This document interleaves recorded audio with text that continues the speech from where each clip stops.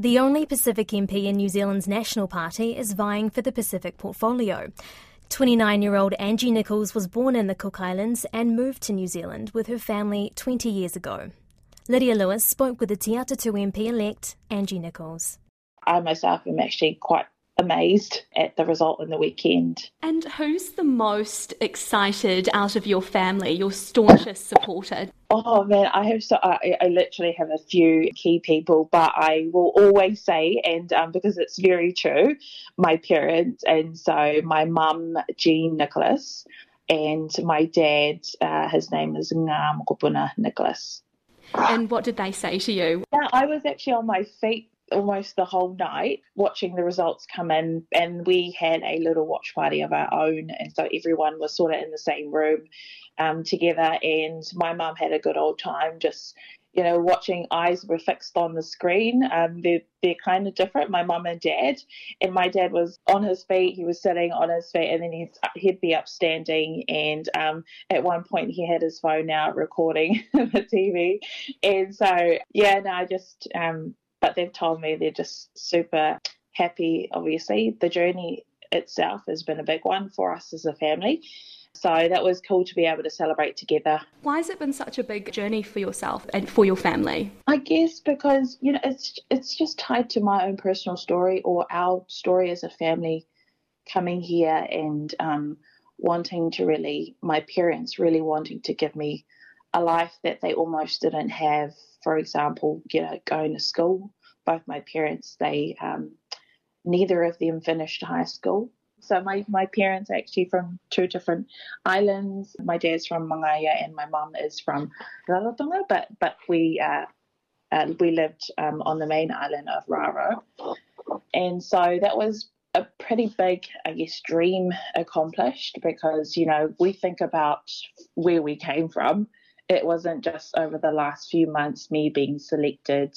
It was a moment of reflection, of thinking back where we actually came from as a family to where we are today. And for them, because my parents say this to me, that my success is their success, and it's very true, because I just very thankful for the people that were around me to help get me to this point. Obviously, my parents played a big role in that, and they really navigated my own journey personally through high school, through university, through my working years, and now in politics. Now looking at the current time, it's been such a long journey for you. Is being the only Pacifica MP-elect a weight on your shoulders? Potentially, you may be the only MP in government who's Pacifica. Yeah, I think to me personally, no, I don't feel the weight of that. Obviously, I know how important it is, though, for Pacific communities to see someone who looks like them in Parliament. But we are a part of a team. This is a team sport, and we campaigned on the same things across the country as a National Party team to help take our country forward. And so I have confidence in that. Obviously, I would love to still be here after special votes are counted, no doubt about that. But the focus is really to try and get everyone moving ahead.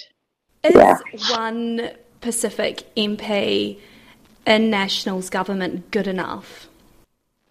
Ideally, you would actually like more, right? And I don't think just for the National Party. I think for every political party, for any Pacific person to see someone standing in Parliament is a huge privilege, particularly for Pacific communities, to be able to see their voice, see someone who looks like them, as I have said, representing them in Parliament. But also, tied to that, in your role as an MP, you are there to represent, like, I'm Pacific. That's a voice that I bring to Parliament, but I'm also from Te Atatu, and then I speak for all people from that community. And then, I'm a New Zealander. So I think having someone there is great, but we need to have confidence, as I've said, as a party. We have campaigned on these issues and people have voted for that. What would your reaction be to National bowing to ACT and scrapping the Ministry for Pacific Peoples? My view is the same as the Prime Minister-elect, as the same as Christopher Luxon. Our position has been pretty clear that we would not. NPP would stay with National government. And now, moving forward, what are your priorities for this term? To be quite honest, I want to make sure that I deliver. Being a really competent, first-time MP is actually the focus for me going into this. Of course, that's pending special votes, etc. It's kind of too early to speculate on, what I'd like to do because, those decisions haven't been made around portfolios, etc. Do you have three, maybe, that you're interested in?